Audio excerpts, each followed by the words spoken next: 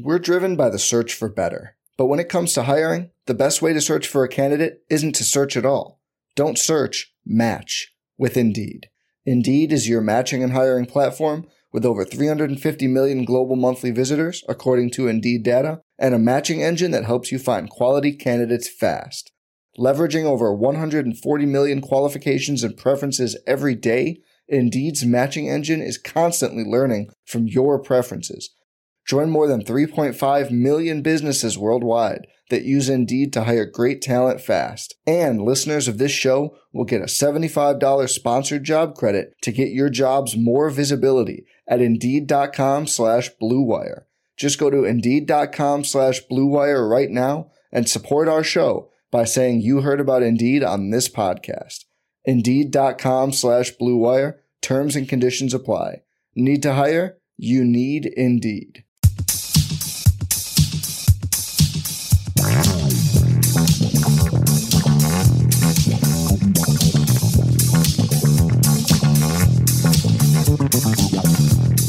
All right, next up we have Navid or Navid. Navid. Yep.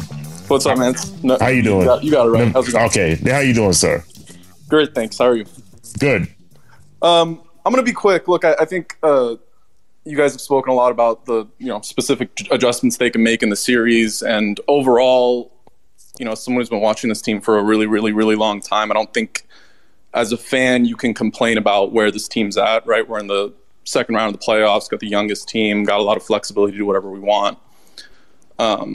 So if you take a step back, I think we're still in a good space regardless of what happened yesterday. But there is one thing that's a little bit concerning to me, and maybe I'm kind of being overly harsh on this guy, and you guys who are, a little bit more in the details of this team can correct me if I'm wrong, but I've never really seen on multiple occasions, especially during a playoff series, someone that's supposed to be a cornerstone of a franchise and a team and a leader of a team give off the vibe that they're almost pouting and not giving full effort in multiple games.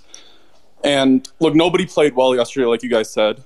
If you look at the shooting numbers, it's it might be as bad of a shooting performance as anybody else in the playoffs this entire season. So you can't really blast one guy. But to me, Julius Randle was the only guy that I saw out there that was giving not 100% effort. And beyond this series and beyond this season, if you have someone on your team that's supposed to be a leader and supposed to be a cornerstone,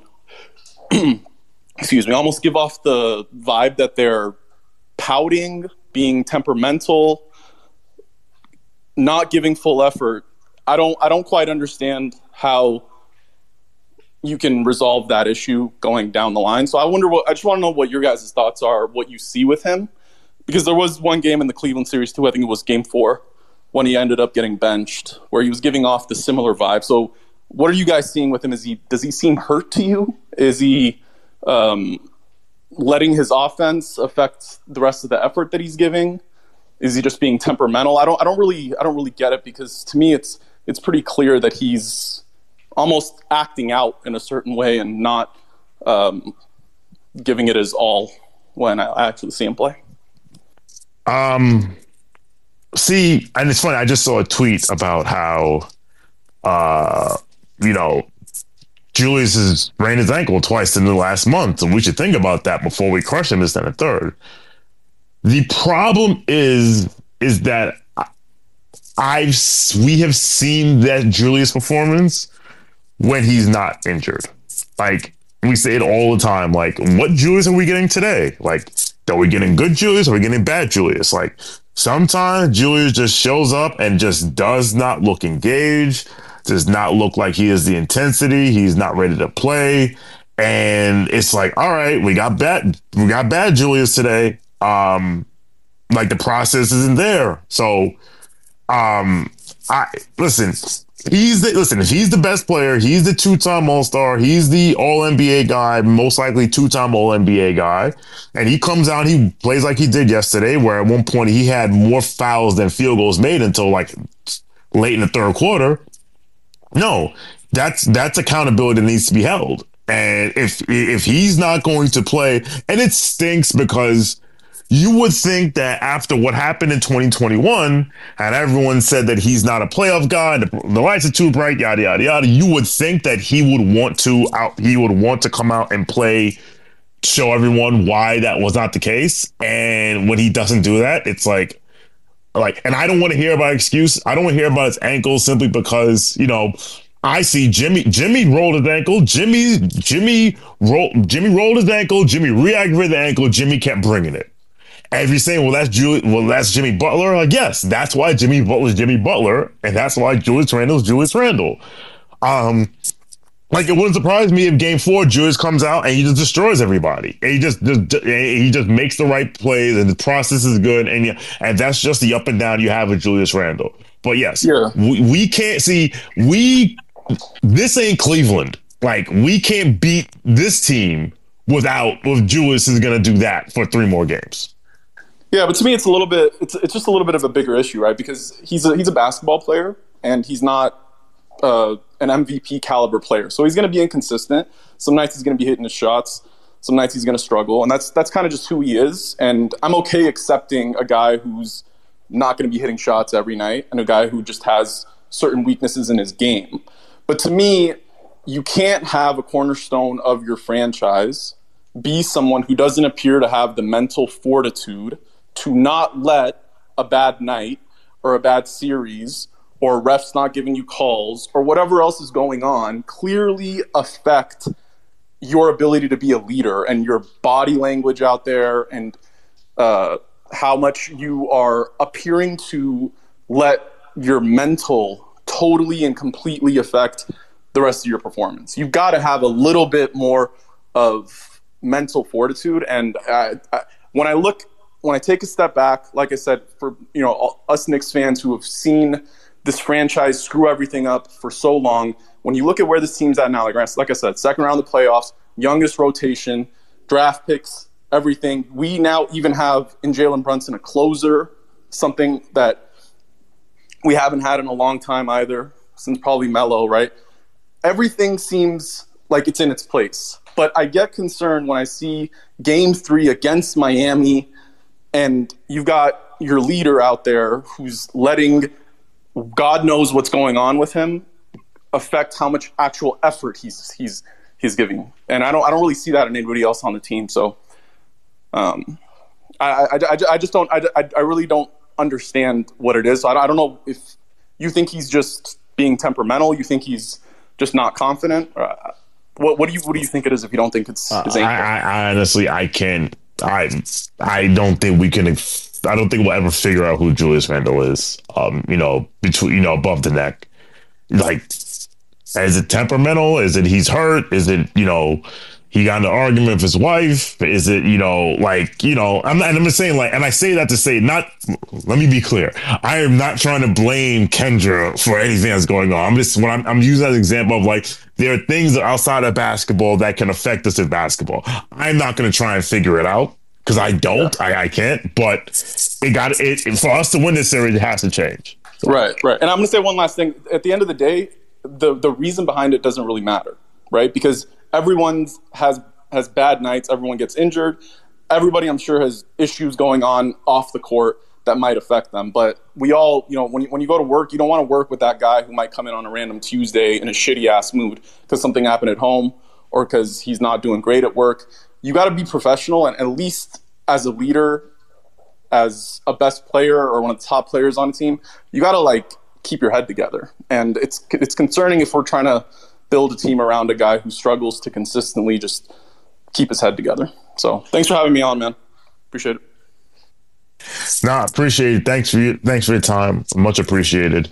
All right, let's go to, so next we're going to go to the boss, Robert Cross, and then and then we'll go to JFK, who I know is winding up the band back there as we speak. But I got some of his ass. Trust me, I got something. But we'll get to him. But Robert Cross, your super chats yesterday were hilarious.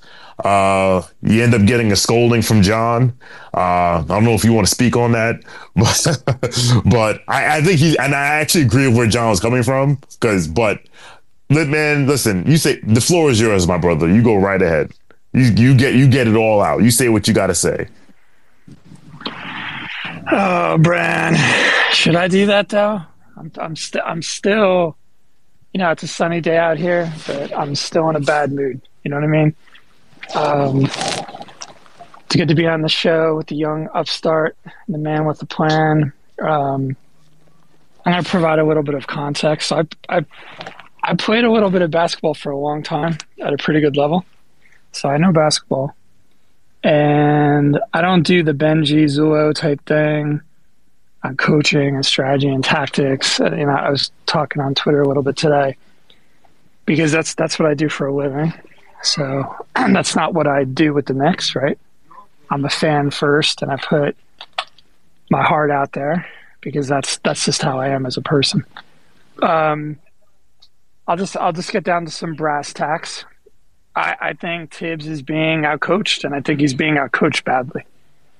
A coach's job is to lead the team and put the players in a position to be successful. I think he's led the team very well this year. And if you look at the 3 years that he's been the coach of this team and where we came from and where we are, I think he's done a good job there.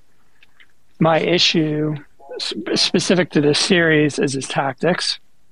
I think they're poor, and I think they're playing into the Heat's plan. Not new stuff specific. I talked to a lot of different people.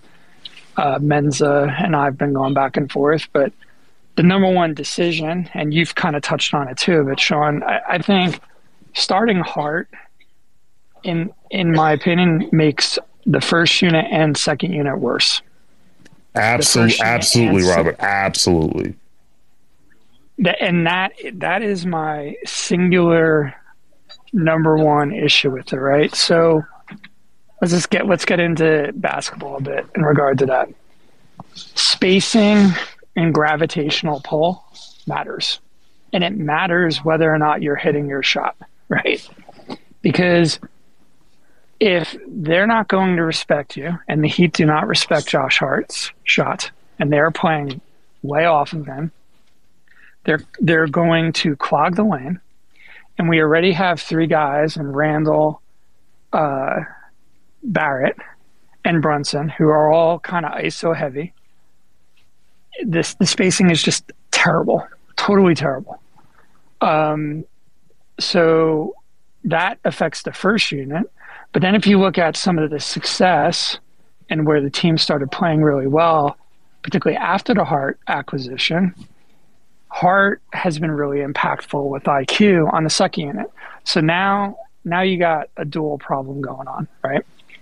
So the second point to this is, and this is where I get really frustrated with Tibbs, and this is in part where John and I disagree to an extent.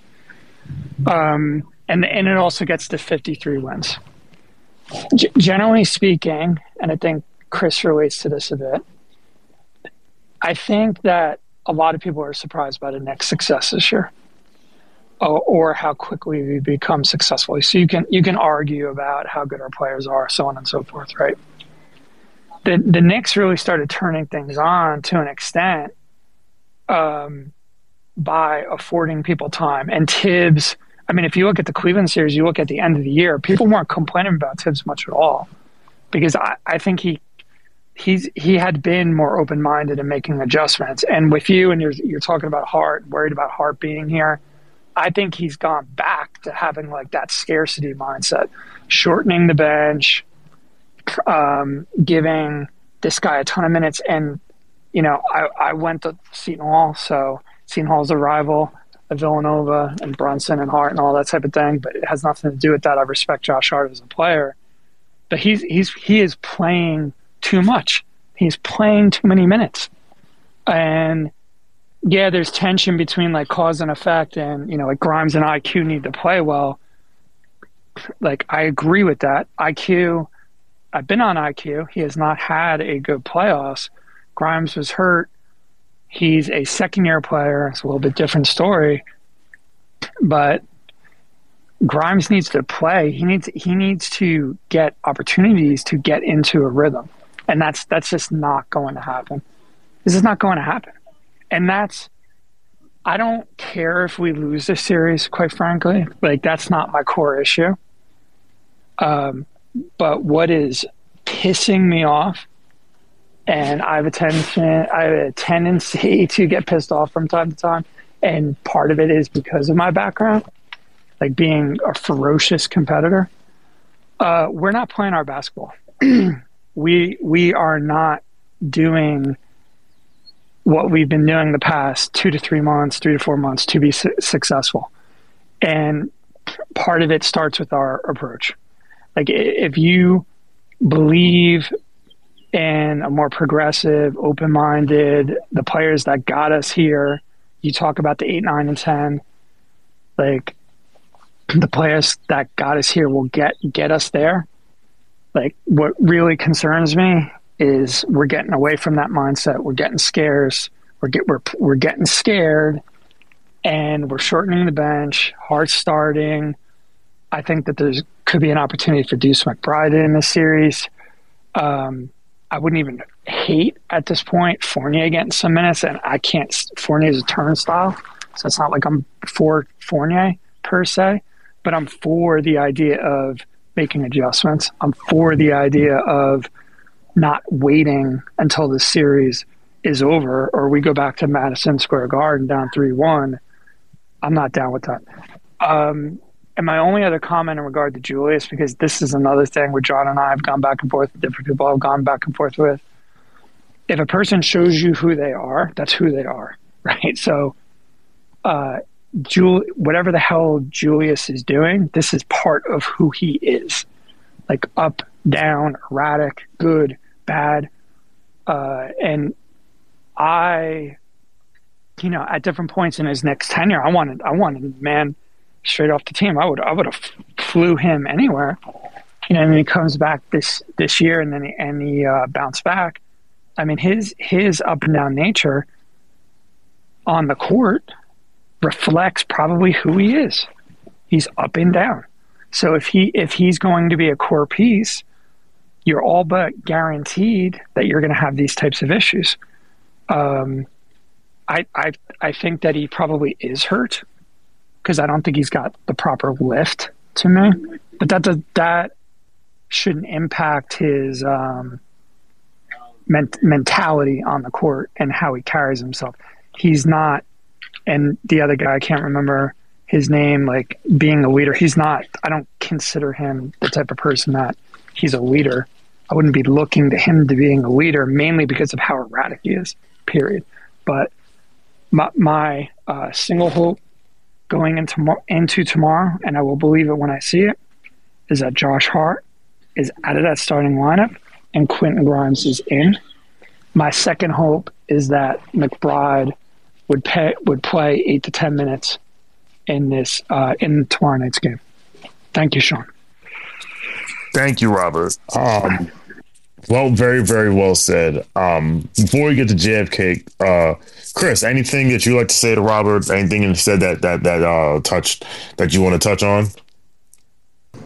I would just say, the Fournier, like, I've gotten some tweets about Fournier and Rose, and someone asked me about it, and they even said, am I just asking this out of desperation, or is this actually a good idea?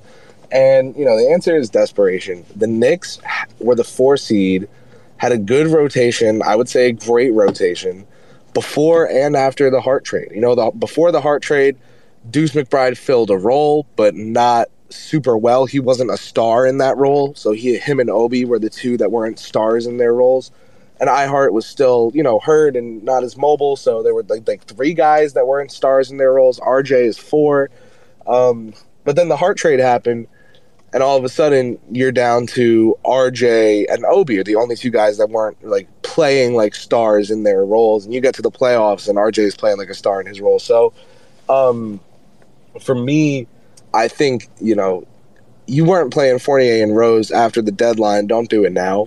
I think that would be classified technically as a desperation move, even if I think that's a little harsh. Chris, my comment to Fournier wasn't so much. To be clear, I don't want to play Fournier either. My comment's more about open versus closed mindset, right? So yeah, for sure. My concern is that, and my concern about Tibbs as a coach in general. I want to talk about what he's done this year, good, bad, indifferent. Should he come back next year? Because we're still playing the games. But when he gets this circle the wagons mentality, or he starts narrowing focus, narrowing minutes. And from my vantage point, to a degree, that's part of the reason why we're in the problem where we are in this series. And in my opinion, to an extent, I would play, let's assume that IQ was healthy. He probably isn't healthy. But if he were healthy, I'd be playing IQ and Grimes more minutes, like irrespective of how they're playing this moment. The narrow mindset, the circling the wagons, going from 9 to 8 to 7, I don't think is the key to Game 4 or the key to winning this series. So I think where I will give Tom Thibodeau grace is that most coaches shorten their rotation in the playoffs. It's like what did John say? Pat Riley said, "You play 8 and you trust 7." So that doesn't bother me. Just play the right 8. And well, it's a consolidation of minutes too, Sean, right? Like, do you want Hart playing 40 minutes again? No, I don't think the Knicks have enough wing talent where we don't need a bench wing to play 40 minutes a game. We don't. And I think so the Frank Barrett stays at Patton. He said it yesterday. He said, like, the love affair, Josh Hart, is now we have one. Tibbs feels he only has one spot for IQ, RJ, and Grimes. And I just don't think that's good going forward. Like, it's okay for Josh Hart to not play at times. Like, if Eric Spoelstra could play Duncan Robinson, who's a cone, extended minutes in the playoffs, even though he probably doesn't want to, because he knows that Duncan Robinson can provide something that we need, then we should be able to say, all right, you know what? We don't have to play Josh Hart 42 minutes in a game, because we have, like, again, the depth was the biggest advantage this team had all year, and we have thrown it out the window because, man. All right. Let's go to, but I think everything you said, like, I agree with Robert. I'm gonna say 2 things and then we'll get to, so here's what we're gonna do. We're gonna get to JFK, then we'll get to Rick from Far Rock, and we'll get to Andy P, and then we'll close it out. Actually, before that, I do want to answer this one question that was in the chat. We got a couple questions in the chat. Let's see now. We got I-95 Bully said, is the 8-man rotation coming? If you move Hart to the bench, he or RJ can take the backup 4 minutes. Is this a bit dramatic? I don't think you're going to go to an 8-man rotation, but if we did, it wouldn't surprise you. Obi is the odd man out. Because we can play Josh Hart at the 4. We can play RJ at the 4. I would just like for us to go back to what worked. And if that doesn't work, I can sleep at night if we tried what worked and it doesn't work, if it's not working. But I don't like fixing something that wasn't broken. And again, like the story I said in the beginning of the show, like, you're changing your lineup in advance of an 8th seed because of Jimmy Butler's your boy and you're afraid of him. And, like, I don't know. What else we got here? Let's see now. Job Still Focus said, I would absolutely love to know what the Heat's response to our regular rotation is going to be. I would love to see it too, Ja. But guess what? We went away from before we even took a shot. We went away from it because Jimmy Butler is Michael Jordan, apparently. Josh So Focus, my boy Robert W. Cross is spitting today in study hall, standing ovation. I agree. Robert Cross says, the only thing good about today is Game 4 is tomorrow. That's my mood. Hashtag 53 wins. Yes, listen. Yesterday was yesterday. Tomorrow's a new day. This game ain't over. This series ain't over. There's no eulogies. If we're down 3-1, we can start preparing last rites. But for now, let's keep playing. And last thing I want to say before you JFK, I pulled up two stats here. Of all playoff teams, shooting threes wide open, which the NBA classifies as the closest defender is 6 feet or more away. The New York Knicks are shooting 33.9%, which is next to last among all playoff teams. 33.9% on, again, wide open threes. Number two, and threes of for open threes, which the NBA classifies as closest defender is 4 to 6 feet away. The Knicks are shooting 22.2%. Again, on open threes, they're shooting 22.2%. That is last among all playoff teams. Last. It doesn't matter what Tibbs draws up. If these people don't hit shots, it's not going to matter. And guess who can probably hit a shot? Quentin Grimes. For over 30 years, the law offices of Weiss and Rosenblum in New York City has been home to a team of award-winning, hard-hitting injury attorneys who have a long track record of seven-figure results. Whether you've been injured in a car accident, fall, construction accident, or other traumatic event, Weiss and Rosenblum will work tirelessly to maximize the award regardless of the severity of your injury and get you and your family the fair and just compensation you deserve. Call Weiss and Rosenblum today at 212-366-6100. Again, that's 212-366-6100 or visit weissandrosenblum.com for more information. No case is too big or too small. Personal attention to your matter is a priority. Once more, call 212-366-6100. Previous results do not guarantee future outcomes. If you think you might have a case, speak with a veteran attorney, not a rookie. We're driven by the search for better. But when it comes to hiring, the best way to search for a candidate isn't to search at all. Don't search, match with Indeed.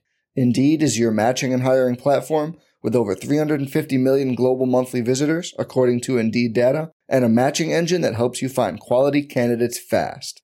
Leveraging over 140 million qualifications and preferences every day, Indeed's matching engine is constantly learning from your preferences. Join more than 3.5 million businesses worldwide that use Indeed to hire great talent fast. And listeners of this show will get a $75 sponsored job credit to get your jobs more visibility at Indeed.com/Blue Wire. Just go to Indeed.com/Blue Wire right now and support our show by saying you heard about Indeed on this podcast. Indeed.com/Blue Wire. Terms and conditions apply. Need to hire? You need Indeed. All right. Let's go to JFK, and then it looks like we lost Rick from Far Rock, so then we'll just have Andy P close this out. Heat fan JFK, what you got? The floor is yours. To the victor go the spoils. So, good evening, everybody. So I've been knowing Sean for a little bit now, and I kind of like the way he talked ball during the season. He was very accurate on a lot of things. I listened to him. Excuse my son. He's eating some. No, your son knows the BS is coming. He's already started yelling out loud. No. He's already laughing because he already knows the jokes I'm about to start saying. So basically, it was a good start to the season. I kind of liked your picks and how you did them and how you picked them or whatnot. And I'll say this, Sean, me and you, our relationship reminds me of Juice in the movie Juice. What was it, Bishop and Raheem? And what happens now is we're kind of at that scene where they're staring at each other in the ladder, not the ladder, but the elevator scene. And you're looking at me trying to kill me, Sean, and you don't need to kill me. This is something I've been said for a while now. I didn't know how the Heat made it here. I mean, if you really talk about it, we're bottom 5 of offense throughout the whole season. Our defense was pretty good, but it was shitty towards the beginning of the season because we only had Kyle Lowry out there pushing us to at least a 500 record. And then we started noticing that Eric Spoelstra started switching the zone, and he stayed there. I mean, me and Sean talked about the zone for a long time, and we talked about how it kind of beat certain teams or whatnot, and a lot of advantages. And to be honest with you, I think this helped towards going into the playoffs or whatnot. Just having the same core of continuity players and just understanding how to work different types of system. Like, for instance, me and Sean are football fans. We both like Baltimore Ravens. We understand that Greg Roman was not a good offensive coordinator, and he needed to go because he did not utilize his star players to their full extent. And that's kind of what you're seeing with Eric Spoelstra right now. He's utilizing his players to the full extent. I mean, I told you guys last space I was in here to watch out for Gabe Vincent and Caleb Martin. Game 2, they showed up, but I was just being told that I was talking a whole bunch of words. I mean, it's okay. I get it. Trust me, I get it. This Knicks team kind of reminds me of a Heat team that we once had with Deion Waiters, Wayne Ellington, and Kelly Olynyk. Like, they were a good batch of guys and probably needed one or two players. And maybe Hassan Whiteside would have been that guy, but you already know mentally he checked out once he got the money. So there's a lot of things that you can look at in comparisons. My main thing always with the Knicks has always been the guy who's running the show. I don't like him. And to be honest with you, I don't like teams that have bad owners. I kind of don't like the Dolphins for that reason. So I'll say there's a reason why James Dolan is making sure y'all play with house money. And this is exactly what Sean was saying during the season. We're playing with house money. We're not supposed to be this good. We're supposed to be mid. And to be honest with you, if you look at the stats back in the season, y'all shooting was mid. Defense was mid. Everything was at like ranked 15th except for your rebounding. I think it was on the offensive side. You guys are in the top 10 in that. But again, this was a New York Knicks, and Sean was saying to everybody, don't get your hopes up because the Knicks will Knick. I don't know what happened between the start of the playoffs and up to this point, but something changed. Something changed between the Knicks fans. And to be honest with you, I was happy with y'all making fun of Boston, making fun of Doc Rivers and Philly, making fun of Toronto, making fun of Atlanta, making fun of all these teams. And we understood where we were. Now, the realistic side of me understood that this roster that the Miami Heat have is not that good, but they did show spurts. And I've been talking about Gabe Vincent ever since he dropped 30 on Team USA. Like, that shit doesn't happen out of nowhere. And there's something to be untapped when it comes to talent like that. And I think Eric Spoelstra has done a good job, even though he didn't get his first shot to the third quarter, of doing that. You're talking about shooting, Sean. Shit, we shot 21% from the 3.2. I mean, you have to understand, since our offense has been that bad all season, we had to learn how to win off of having that bad of an offense, which means play your defense, hustle for the ball, rebound when you need to rebound, and Spoelstra cook up some shit because there's a lot of games where we look horrendous. I mean, we had bad losses to San Antonio Spurs, to Detroit Pistons, to Orlando Magics. I mean, the list goes on. Any bad team that we played, we lost. And I was there in the building for those games. Now, I will say this. One thing that the Heat did do is they beat the teams that they weren't supposed to beat. I mean, we beat Boston by 30. We beat Golden State. These are championship contention teams.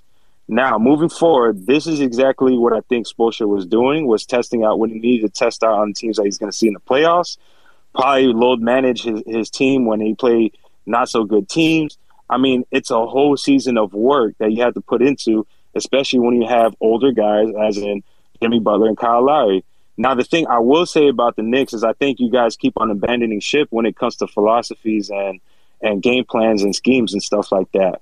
I think when one person goes off, you're like, all right, let's go to this guy. Let's go. He got the hot hat. But sometimes you need to be able to set your guys up for shots or whatnot. You need to be able to set them up to be successful in how they play. I mean, again, they do have a more talented team than us. RJ Barrett is a lot better than Max Strus, Duncan Robinson, and Caleb Martin put together. Like, let's be honest. But the understanding about it is that you kind of have to work with what you have. And that's all I've been trying to say. You know, people say I talk a whole bunch of words. That's okay. But I appreciate y'all for giving me the space. What I think right now is happening is that I think y'all should push the panic button, because you should look at the last series of how we were able to close out the Bucks and how we played that game. Now, I do think you're going to give us a better game when it comes to Game 4. But what I think is going to happen is that is going to happen last Game 4 is that we're able to come back from 16 down and just close the game. And I think that's where we lost a lot of games during the season, but I think we learned how to adjust to that of how to close games out without relying it down to the last shot, because that's what majority of our games were, relying it down to the last shot. Now, I mean, we've been closing out games differently. I mean, we can talk about the Bam Adebayo block on Jason Tatum to finish out that game, but I think what this team definitely has is Eric Spoelstra, and I don't think he gets enough credit. He's been snubbed the last couple of years for Coach of the Year, and to be honest with you, he's on a streak right now of getting coaches fired.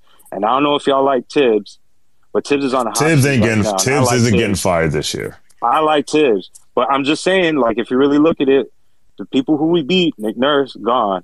Mike Budenholzer, gone. Tibbs, he most likely, if he loses it, it's 50-50. He's not getting fired. If Doc Rivers makes it to the finals and loses to Eric Spoelstra, that motherfucker is gone. You know what I'm saying? Like, it's kind of like we got to respect Eric Spoelstra for what he's been doing. We got to respect Chris Quinn for being on the bench, helping Eric Spoelstra and staying in that film study, because 2 minds is better than 1. And I don't know who's on the bench with Thibodeau, but I know who the fuck's on the bench for us. Caron Butler. Like, all right. I'm not. Listen, bro. Listen. Okay, listen. Whole bunch of listen. I have said Eric Spoelstra, and I wish Kevin was still here. Eric Spoelstra is. Oh, you know what's funny?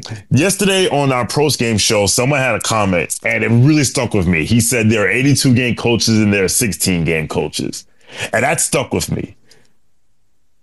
Eric Spoelstra is a 16 game coach. He's clear. This is like, we called him, like, this is like, he's Belichick now. He's absolutely Belichick. No Knicks fan will take any Knicks fan with sense will not take that away from him. They recognize how great he is. So please you can miss me on Chris Quinn and Caron Butler. Like, no, because it's the same. You know why? Hey, you can't tell me Chris Quinn's a high name for. You know why I'm saying I'm saying that because if and when Chris Quinn gets a new job, gets a head coaching job, Eric Spoelstra will still be fine. Because we have a lot of people in our fan base that don't like Tibbs, that think that Johnny Bryant is the one pulling all the strings, and everything that goes right is because of Johnny Bryant. And then it's like, I'm not with that either. I give the head coach the credit when it wins, and I crush them when they lose. So I'm just gonna say, like, when it comes to Chris Quinn and Caron Butler, I ain't trying to hear it. With that being said, everything that you said is all. Another thing, the Dolan shit is lazy. It's fucking lazy. I expect better from you than that.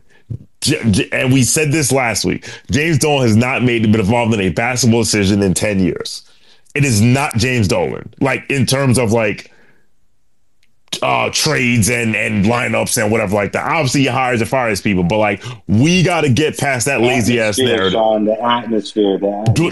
That's all. Bro, the atmosphere. The atmosphere at MSG is not the problem. I guarantee you, that's not the problem. That's not the problem. Like we are okay. Listen, the Knicks won a playoff series, won their 4th playoff series this century a week ago.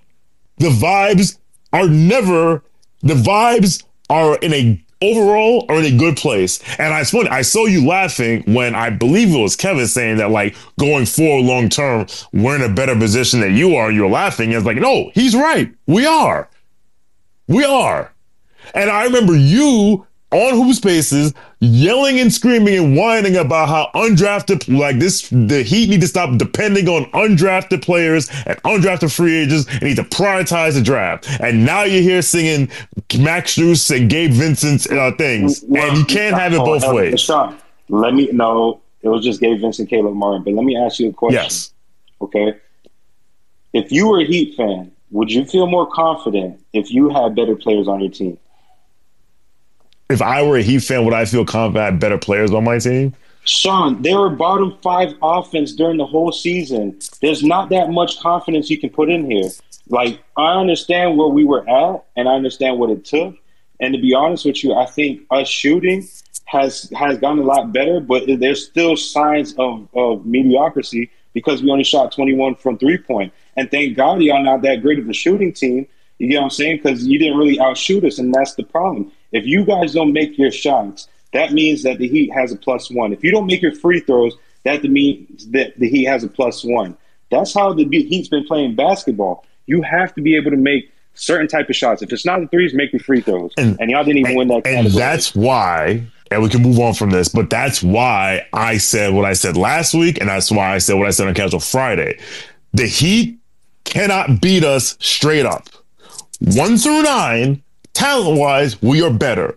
But if there is one team that you cannot let hang around and not be sharp and make mistakes and give them easy points, it's Miami. Because if you do, they will make you fucking pay. And that, to your point, JF, you hit the nail on the head. They're shooting 34% from three on wide open threes and 22% on open threes. They're letting leak. They're giving up leak outs for easy buckets. They're not hitting free throws. They're giving up offensive rebounds. It's like you are literally the only way they can beat you is if you let them by not doing what you've done. And that is why the Josh Hart thing has struck a chord with so many people, because it was like you're already changing your lineup against a team, against an 8th seed, when you've done what you've done all year and you've beat them 3 out of 4 times in the regular season. You just took care of the Cleveland Cavaliers. Why would I change it now? With that said, thank you, JFK. I appreciate you, and we will continue talking shit on Hoop Spaces and on the internet going forward. All right. NDP. You will be our last. Actually, I'm going to read this one comment from CT Pittman. Actually, I'm going to read these 2 comments. One from Mess. Shout out to Mess. I'd like for us to go back to the starting lineup we've been rolling with all year. Message. And then from CT Pittman, there's been a lot of talk about spacing. Why doesn't Julius attack the paint more like Jimmy has been doing? What are him attacking and passing out of the open? What did him attacking and passing out the open the floor more? I often wonder why he prefers jump shots over using his strength down in the paint and drawing doubles. Chris, would you like to answer that question? I can answer it too, but I feel like I've been running my mouth entirely too long. And maybe I should answer the question. All right. So CT, it's the irony is that, and I wish I could find a tweet that had the picture of like, there's the Heat are packing the paint, which is ironic considering who our coach is, and daring us to shoot threes. So when it's similar to the Miami series, it's somewhat similar to the Atlanta series in a sense that like they're not saying, okay, we're gonna take Julius out, but it's like, all right, we're taking away what you like to do. We're taking away the paint. We're taking away those driving lanes. And look at the first play of the game from yesterday, where he's trying to take on Bam, and he ends up shooting a 1-foot fadeaway air ball. It's because there's 3 or 4 Heat players in the paint or close to the paint at all time, and they can collapse, which is why the Grimes thing matters so much. Like they can't Quentin, not that they think Quentin Grimes is Klay Thompson, but he has a reputation as a shooter, and they have to pay attention to him. You have to account for him. It's like the number 1 wide receiver in football. You have to account for that number 1 wide receiver. Even he may be as pedestrian as Amari Cooper. If he can draw a double team, it throws everything off. That's what we have to do. It's harder to drive and kick when there's 4 guys in the paint. So I understand why Thibodeau made a lineup change, and yes, our defense has been pretty solid, but the drop off in offense and shooting is not worth it, and that's why we have to go back to it. All right, NDP was here and he left. Okay, well, I guess that is that. Thank you to everyone. Hey, Sean, yes, can I ask you one question? Yes. All right, That's the Heat guy again. We can't. Hey, listen, there are Heat guys I can stand and Heat guys I cannot. JFK I can deal with. Tony Short. Boss? I've been taking and keeping PG with y'all. I could have made it a lot worse, but I've been keeping it PG with y'all. Oh, you could have kept it a buck. Listen. We big boys. We're adults over here. We could take the smoke. All right, so for that, then I hope any Knicks fan that came down here, I hope it rains. I hope you got to pay for overpriced drinks, and I hope whatever rent-a-car you have gets flooded. You're hilarious. You're hilarious. Chris Persianen. We can't let it in. No, listen, man. Listen, I'm gonna let Chris Persianen take us home. I'm gonna let him take us home. Chris, can you hear me? Yeah, I'm here. Sorry, I just got back to my parents' house, so I had to connect to the Wi-Fi and messed all my. It's all good. You don't have to. You don't have to. Things happen. Yes, we're back. So I will reiterate. Every essay I've ever written, in my concluding paragraph, I reiterate my thesis and just re-back it up quickly. So that's what I'll do to close this show out, because at the end of the day, if you listen to KFS Study Hall, you are most likely here because you think Sean and I bring a level-headed, rational analysis to the table. So that is, Robert Cross, how we will end this show, is with what I believe to be some level-headed, rational analysis. Now, the New York Knicks, down 2-1 in the Eastern Conference semifinals against the Heat of Miami, have literally the ball in their court. And the reason I say that is because Miami has shown their hand with and without Butler. We know what the game plan is. It's a really good game plan. I said very confidently that the Heat were going to win game one because Spoelstra would out game plan Thibodeau in the first game of the series. And I said very confidently before the series even started, before game one tipped off, that the Heat would win game three, because with Tuesday to Saturday being the amount of time that Spoelstra had to game plan, he would once again outcoach Thibodeau. So I knew Miami was winning games 1 and 3. I did not predict a Butler injury. I did think that the Knicks would win game 2 even if Butler was playing. As Sean has said several times, have to stop playing so scared of Jimmy. I want to shout out Benji a million times here for his amazing thread going through the game, and he really made some great points about how the Knicks should be guarding Butler. But listen, this Knicks team, as we've said all show long, its strength is that they don't have a name brand superstar, which allowed them the cap room to build a team, a 1-9 team, right? And so they need to be willing to go to the players that are best suited for this matchup against Miami. They need to be willing to play the rotation that got them where they are and helped them succeed and exceed that point once they got Hart. And that rotation that they played, Hart didn't start to end the season. As soon as Thibodeau had the opportunity, he made the move with everyone knowing that it wouldn't be changed back. And I just think, I always say this about basketball, I say this about people. If you are predictable, you are a liability. If you are predictable, you are a liability. And if everyone knows what you're going to do, obviously, if everyone knows you're an honest person, that's, I'm not talking about things like that. I'm talking about in life's games of chess, whether it's business negotiations. If you know you're in a negotiation with someone who will always just pay up, you come to the table with a crazy number, right? Because you know you can exploit that. If you are predictable in any sort of face-off or battle of minds or intellect or talents of any kind, if you are predictable, you are a liability. And so the New York Knicks have played into the hand of Miami really well, and it's a big credit to Miami that they can come to the table against a team that they were not favored to win the series against because they are not a better team than the Knicks, and have the Knicks playing their game. The Knicks are known for making teams play their physical game, and they're playing Miami's shootout style, which is what they've game planned for New York, and it's very smart. Can't say it enough, but New York does have an opportunity in these final games to make the necessary adjustments. I've said what I believe they are. I'm really glad we had a bunch of callers who said what they think they should be as well, because I love hearing different perspectives. I always think the truth is somewhere in the middle, right? So thank you all to all our callers and commenters for adding to the show today. As always, I can't thank you guys enough every week, because you're who the show is for and you make the show what it is. So it's really awesome to do this with you guys. And with those adjustments, the Knicks have an opportunity to with the games left in this series, it's 2 games left at each arena, right? If they can win game 4, these Knicks can win game 4. They've got 2 games out of the remaining potential 3 at home in a 2-2 series, which, I like to say is 0-0, because a series doesn't start until a team on the road takes a game. I knew the Heat would take game 1. I knew the Knicks would. I knew they'd take game 3. I knew the Knicks would take game 2. I think the Knicks take game 4, and we're back at 2-2. But we'll see. We'll see how it goes.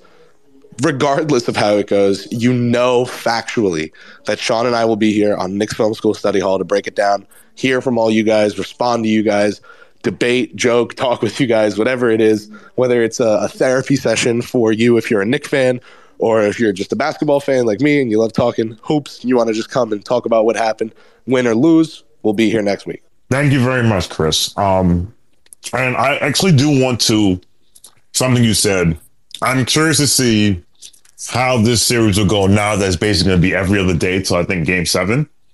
Especially how it goes with Jimmy. And I think that's an advantage for the Knicks. I do think so as well. But we have to, but it's an advantage because we are a pretty deep team and we have to take advantage of that. So with that being said, I'm going to read this last comment from Andy P, who had to go. And he's right. Maybe we should have 120-second limits for callers. But he said, keep Fournier on the bench, please. And RJ needs to not have another minus 30 plus minus game. Also, don't forget 1998, the Heat won games 1 and 3 in the series, and we won. And in 2000 as well. Yes, I will say this about RJ, I'm going to give the fan base a whole lot of credit here because I have not seen a lot of RJ plus 32. He stinks. Like, I think we've realized that's more a indictment of the lineup around him. So there. All right. Thank you very much. I appreciate all of you for pulling up and checking us out. We're here on the weekends when the Knicks don't play. So if the Knicks play Saturday, we're here Sunday. If the Knicks don't play Sunday, if the Knicks play Sunday, we're here Saturday. There actually are no games scheduled because Game 6 is scheduled for Friday and Game 7 is scheduled for Monday. So we will be back next weekend. I'll figure out a time that works best for Chris because after all, this is his world. I just live in it. So 2-4, Chris Persianen. I'm Sean W. Thanks for listening. Knicks Nation, let's ride. This series is not over. Don't panic.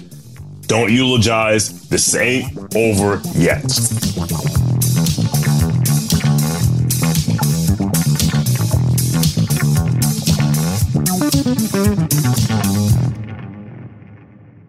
I'm Mark Chapman. Welcome to the Planet Premier League podcast. Each week, Cesc Fabregas, Nader Manua and myself talk all things Premier League. As a player, you don't have time to talk. No. You don't have time to make a plan. You just need to deal with wave after wave after wave. We watched Coach Carter and he said, afterwards, the game's just about doing this for your teammates. And I remember looking around halfway through the film and half the squad was asleep. Planet Premier League. Listen wherever you get your podcasts.